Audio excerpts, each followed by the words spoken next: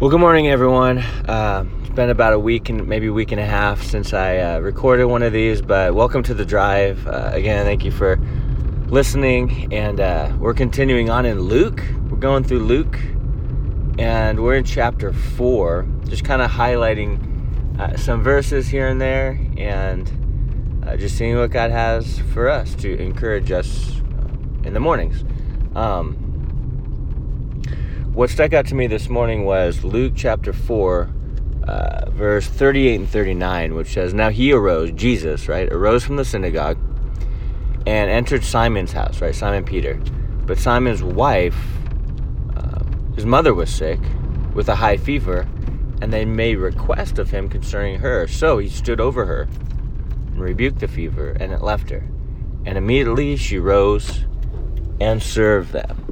So there's a couple of different things here in this passage. The fact that Jesus was attentive to Peter's mother-in-law who was sick, right? She had a high fever, and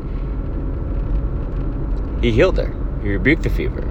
Kind of like he rebuked the storm. Kind of like after he rebuked the storm, he rebuked the disciples, So it's Jesus that rebukes, right? It's him that corrects. It's him that convicts, but then it's also him that comforts. It's also him that gives peace. It's also him that heals. But I think one of the main things here is that Jesus heals. He does, according to his will, yes.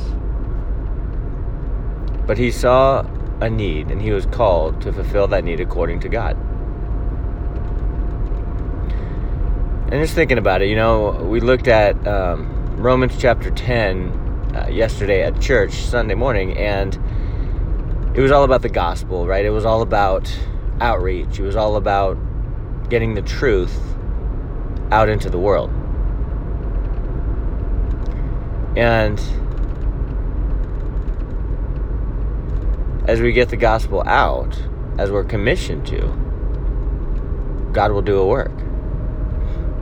And that's the thing he always does. Oftentimes, the work is invisible. You don't necessarily see all the details and nuances of what's going on because it's not about the outward, it's about the heart. But as we get the truth out, we see that God works. And the Lord heals. And we can't forget that. But at the same time, we're not... I heard this somewhere. We're not need-driven, right? Like, if we tried to fulfill all the needs all around us all the time, we wouldn't have time for our family, wouldn't have time to get in God's Word and seek Him. We wouldn't have time for anything. Because, why? Because there's so many needs out there. But we're call-driven. We're led by God's calling upon us from day to day. And I'm talking about day-to-day interactions, day-to-day correspondence, the way in which you're led. It was God's will that Simon Peter's mother-in-law be healed, and so she was healed. If it wasn't his will for that to happen, then it wouldn't have happened. Why? Well, the why is all God. He knows the why. We're not even called to understand and know all the whys, but we are to ask what. Lord, what do you want to teach me? What do you want to do? And even how? How do you want to work in my life through this? How do you want to grow me? I want to remain teachable, Lord. Use this moment to help me to flourish in the faith. And that's our job. That's where we are. But I love that Jesus healed her, and then what happened? Well, right away, she began to what? Serve. She began to serve them. So she was healed, and she served. She could have been healed and been like, okay, cool, thanks. See you later. I got some things to do. No. But she was healed, and then she served. I love that. What an example for us. As the Lord touches our lives, as He works powerfully, our response, I believe, should be service to Him. Should be, Lord, okay, thank you so much. praise you, glorify you, give you honor, give you credit. And I want to serve you. I want to reach out now. I want to be there to fulfill the calling and help those in need.